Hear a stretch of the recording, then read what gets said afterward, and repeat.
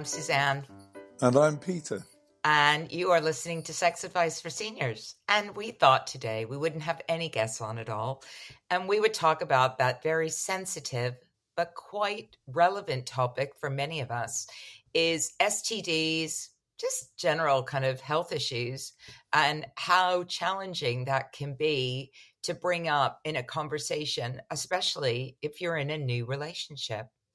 And I remember watching a short video about some of this quite some time ago, I think, and how, you know, as you get older, you still have the mindset of a young person. We still think we're 20 or 25, you know, tops 25. And so you are fairly blasé about things like STDs and the rest of it. But as you reach your 60s, you realize that you have all sorts of stuff hanging around. And, you know, STDs are really only a small part of it. Completely. And I suspect many of us were incredibly lucky if we went through our 20s without getting something. I ended up with a few things. And I think especially if you're sexually active, it's difficult not to end up with a few things. None of them were like super serious, and I don't have to be on long-term medication or any of that. But obviously we went through the AIDS generation. Friends of mine died. Friends of mine live with AIDS and HIV, and they have to take all sorts of medication, ongoing medication for that. When I was a kid, I got chlamydia, which is one of those things, especially as a woman, that you can just wander around with for ages without even knowing that you've got it. There's a few of these things that actually you don't really even know that you've got until you've got them, and you sort of go like, oh God, that's a bit smelly or whatever, or whatever. And then you have to deal with that. Or I remember a few very, very awkward conversations where somebody rang me up to tell me, again in my 20s, that he had gonorrhea. And that was my very first visit to a sexual health clinic. And it was somebody I'd only had seen once or twice, and that's I remember, takes. and I remember that really awkward conversation where I was like, wow, okay, thanks for that. And now I have to go and see someone and potentially do this and do that and take medication and everything. And I felt really pissed off. I think that's the thing. I felt really angry, like this had happened to me, right? Even though I didn't end up contracting it. I felt mad that I hadn't been cautious, right? I suppose that's the main thing. It's like, I thought that was fucking stupid. Why didn't I use protection? But who did use protection in the 80s? Like nobody. Like, It's you have to take. I think that's where the youthful attitude that one still has is a bit of a problem, because you have to take responsibility for it, and you don't know what other people have, for a man, if you're doing anything at all risky, then you just have to wear a condom. That's all there is to it. And I think our generation has a real problem with that. Huge. A generation of men who are really brought up without condoms. I mean, I wasn't very sexually active as a young person, and that's probably why I've never had anything other than a UTI. Which could have been from anything, and was easily cured. But I think men growing up in this generation have a real aversion to condoms.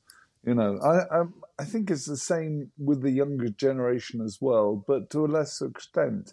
I mean, I looked at some statistics, and for the 18 to 24-year-old age group, the statistics for sexually transmitted infections is falling, actually. Yeah. So they are obviously getting the message, whereas for older people over 50, it's rising. And, it's about 7% fall amongst the young group and about 14% increase in the older group. So, there's obviously something going on there. And it's to do with people getting divorced, and a rising divorce rate means more people are now on the market and trying things out, and because of this aversion to condoms, they're picking up more sexually transmitted infections. It's quite a straightforward mathematical. It just the more you do something, the more likely you are to get the side effects of it.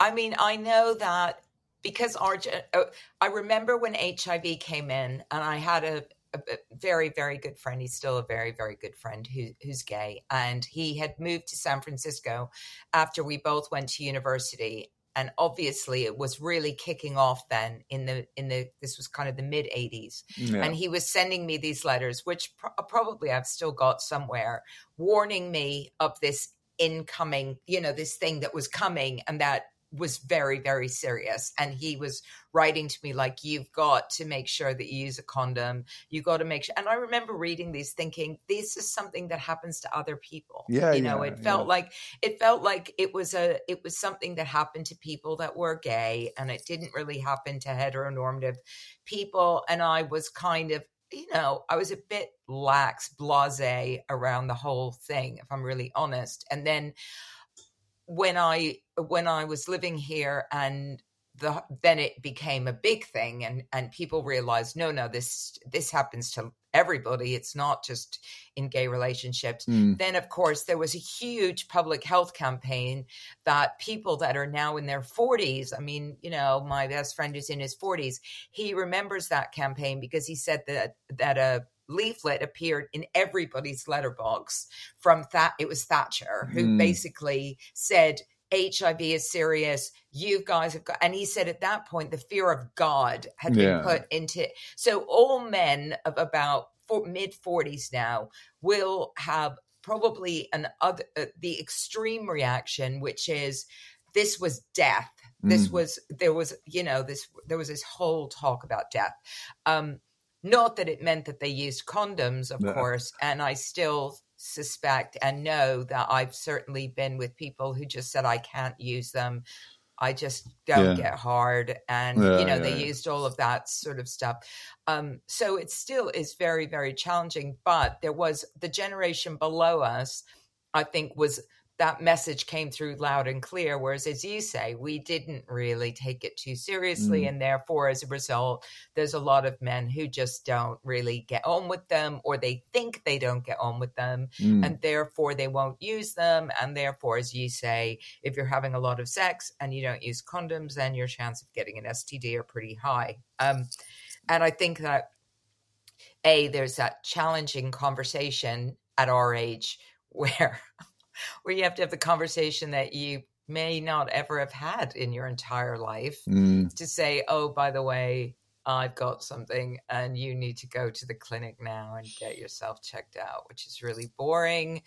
But then similarly, there's all the other stuff, which we've kind of touched on before, which is if you're on medication, if you've had prostate cancer, if you've, there's all sorts of stuff that go on, right? Like not being able to come or being able to come but not ejaculate, like all sorts of stuff which just are, frankly, just make you feel a little bit abnormal because normal is, you can come in 5 minutes, and if you're a guy, and you can do this if you're a woman. And, as we've learned, there's a whole lot of things that we can't do now.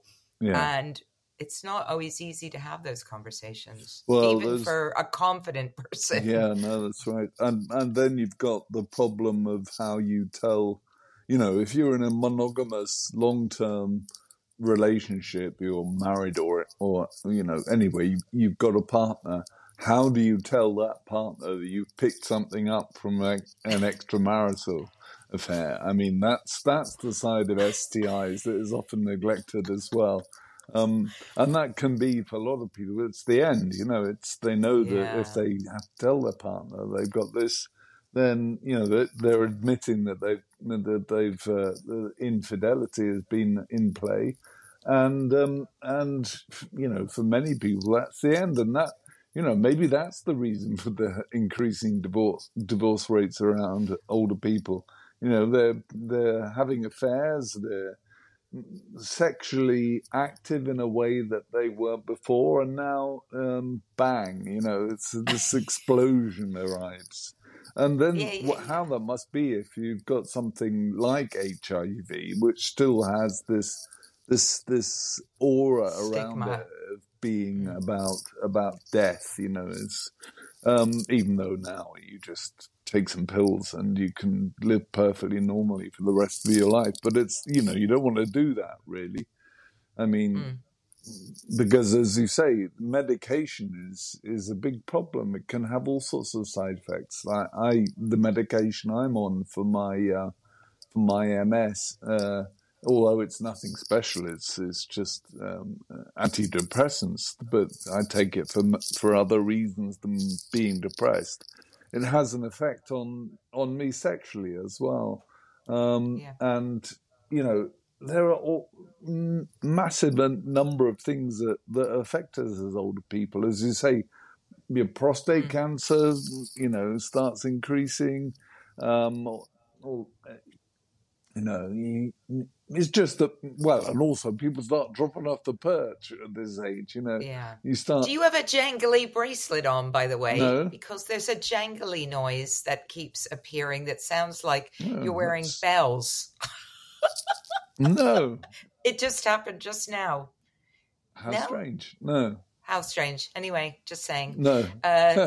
Yeah, I mean, I obviously death is the big one, but and the fear of, and that's and that's aligned with the fear of STIs, isn't it? Yeah. Because STIs feels like, or any of those things feels like, if it's not caught, it could lead potentially to death, or as syphilis once did, going mad, and all sorts of other things. And so, and as much as recently, I think we both did those self-testing kits, which I have to say, as much as I love the convenience of getting a box through the mail where I just stick a swab up me and I swirl it around and stuff, which is the easy bit. I can do that bit without too much like freaking out in my head. When the little pinprick thing suddenly appeared and I had to prick the edge of my finger and then draw enough blood out to think, do you know what I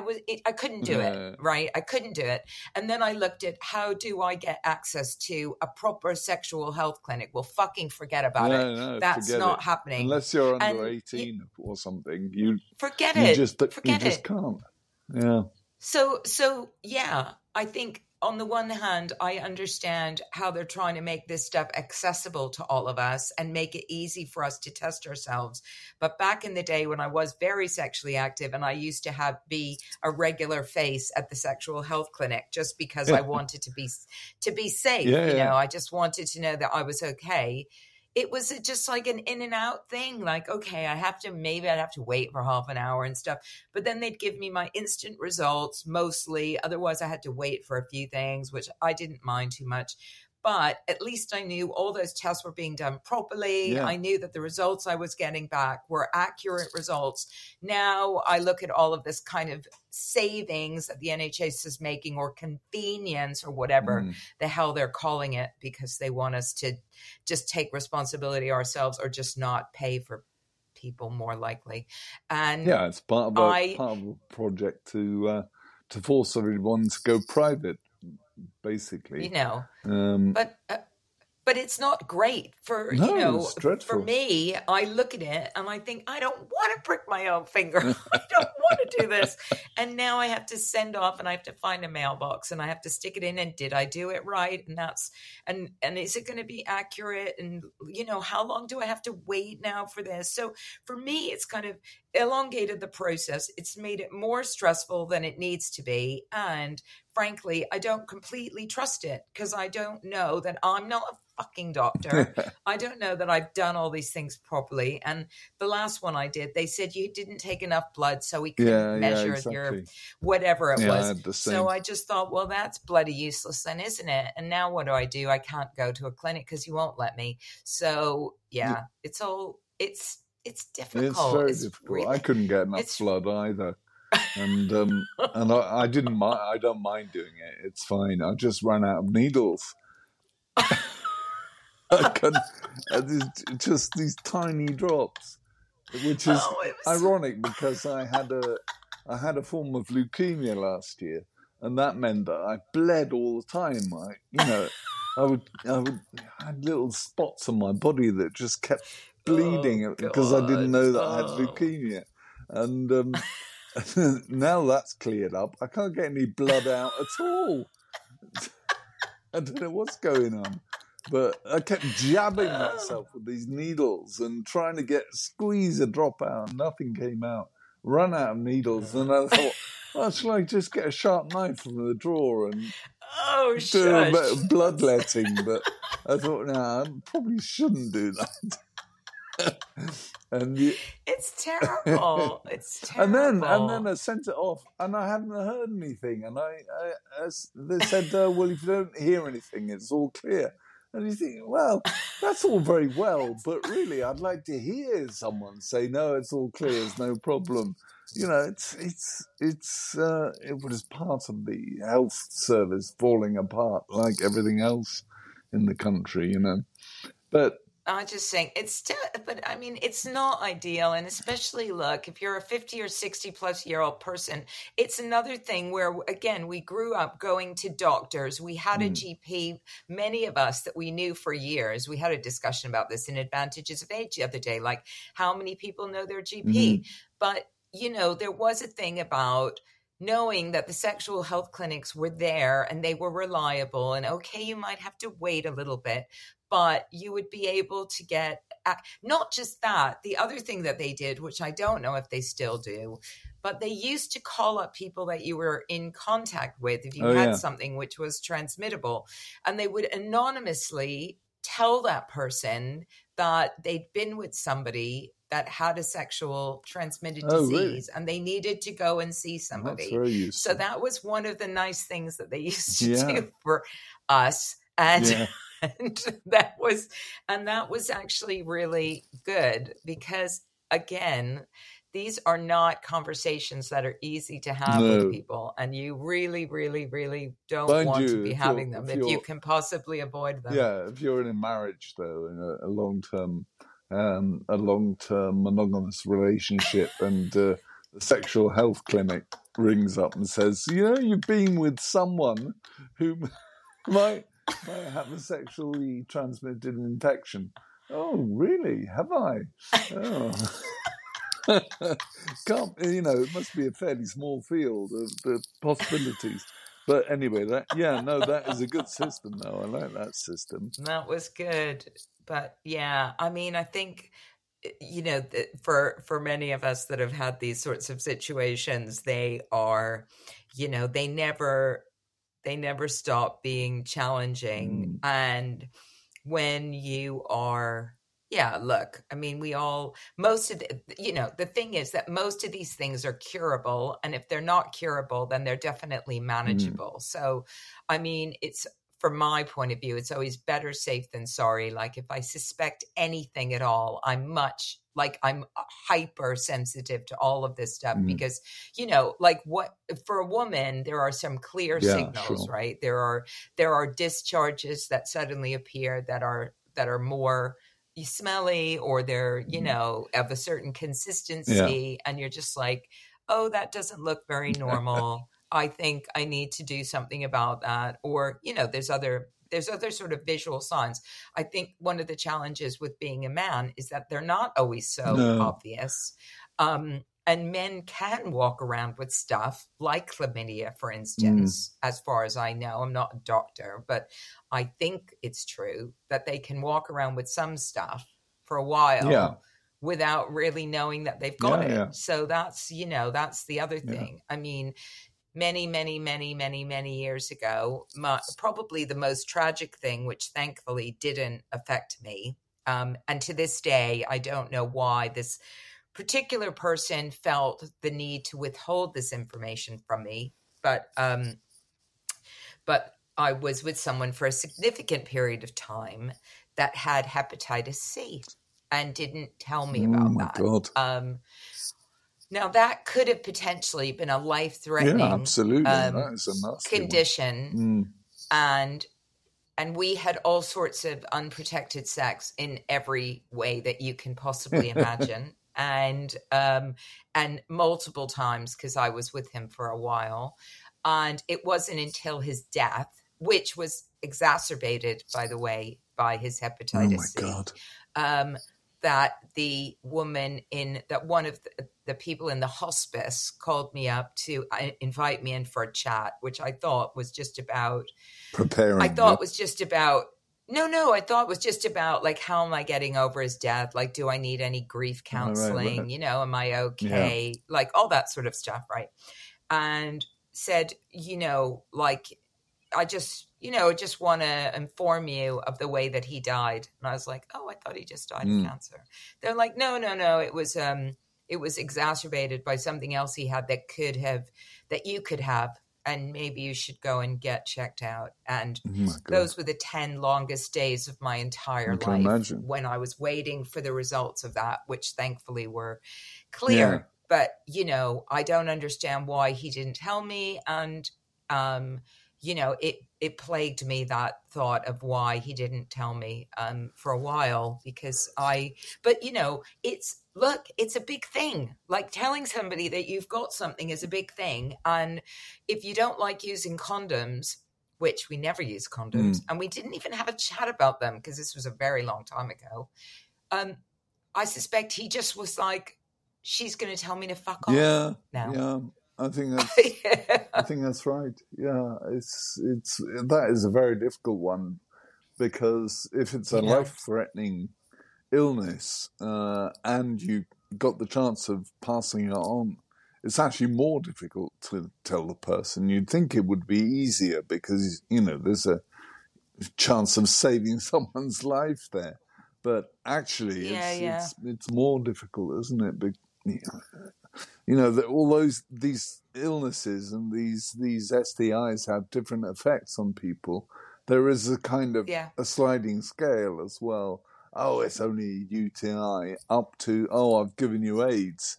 It's that's right. It's I don't know if it makes the conversation any easier or more difficult. If it's a more serious disease, it's very difficult. I've got really very little. I'm happy to say very little experience in this field, having only had the UTI once. I've unfortunately got way too much Well, I can imagine. So. I can imagine. And that's what makes you so attractive. But, like I said, nothing life-threatening, and nothing that, isn't, like, curable or manageable, so that's good. But yeah, I think it's still about it also really depends, as you said, on the circumstances in which you're telling this person. If you're in a monogamous long-term relationship and you happen to cheat and pick something up, then I suspect on the scale of 1 to 10 shitty conversations I wish I never had to have in my life, that's probably 11. That's number 10.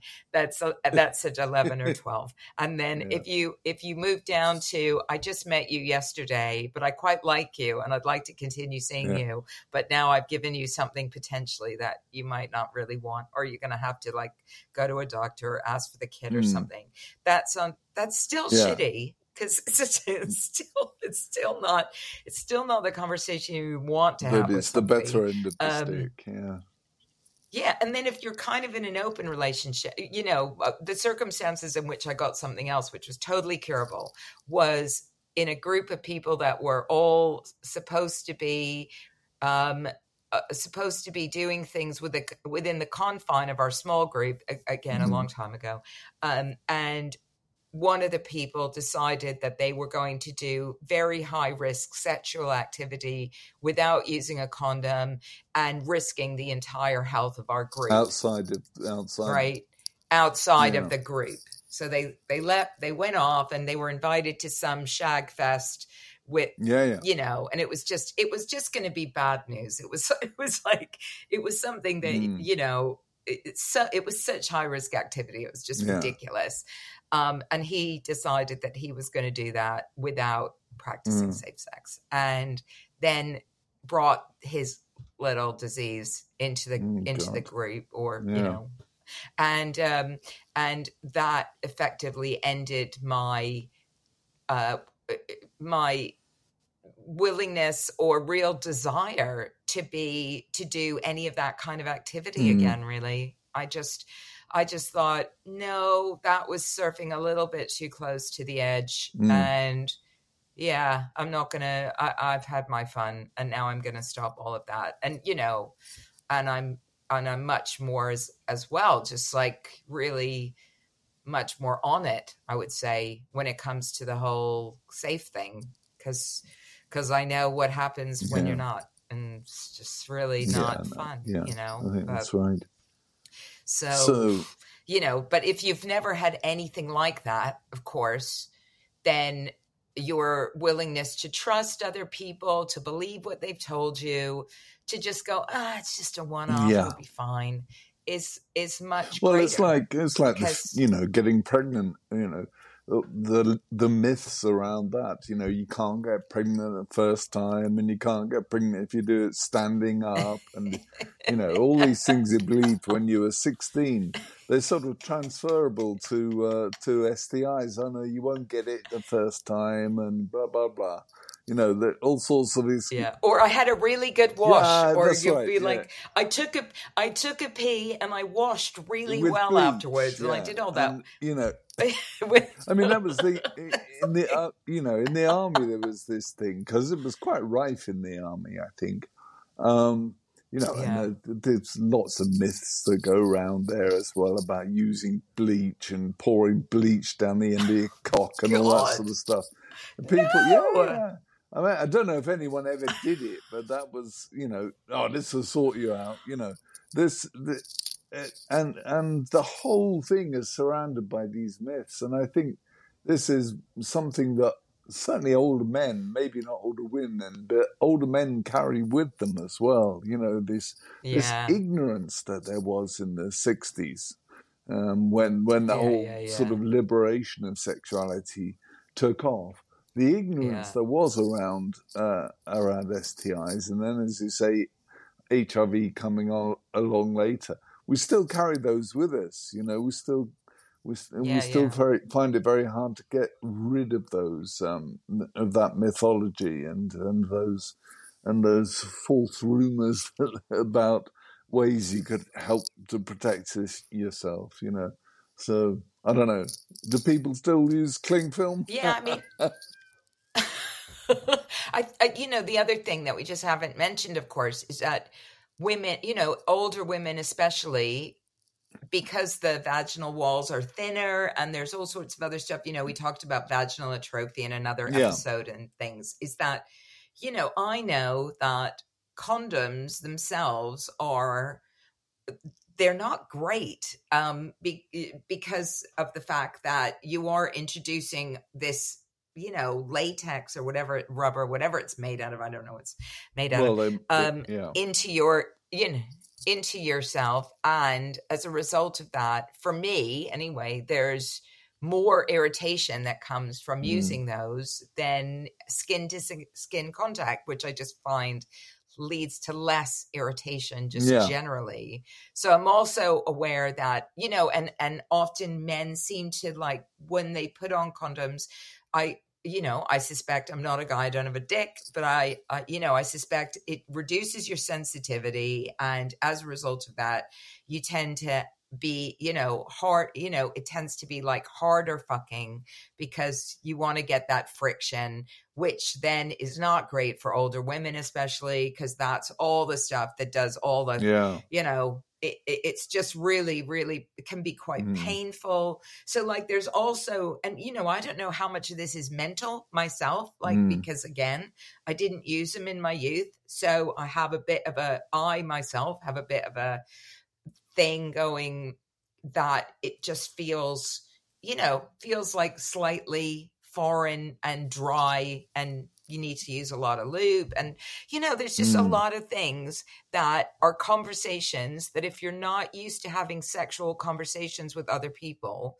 which is what we've been talking about throughout this entire series of podcasts, let's face it, is about the importance of conversations and communications. But bloody hell, it's difficult when you're like, I think I'm going to need more lube, or, and you're really going to have to stop doing that so hard because it really hurts, and well, I can't feel anything because I'm wearing it. It's just like, it's just so, there's so many things. Although condoms, I can understand why some people just are like, and you can get non-latex condoms or ones that, different sorts of condoms that get around a lot of those problems, apparently. But we're still waiting for those freebies to turn up. It's not always the best option, I think. But certainly they are available. I mean, I've been to clubs where you just grab handfuls of the things, and lube as well. With certain sort of clubs, and at one point I had hundreds of those things hanging around, but I don't know what they were. They were sort of anonymous condoms. Could be those. They're condoms could that be have those Catholic no name. condoms that have a hole in the end. Indeed. No, I know that. Well, I mean, speaking of that, I know that I used to, back when I used to visit sexual health clinics. Of course, that was the other thing, is that sexual health clinics used to give you a paper bag full of condoms and sachets of lube if you wanted them. And there was that site that I went on that still sends you out free ones. I can't remember, but I'll have to find the name of it. And they send you, they do send them to you. So that's the other thing, of course, is that they're not cheap.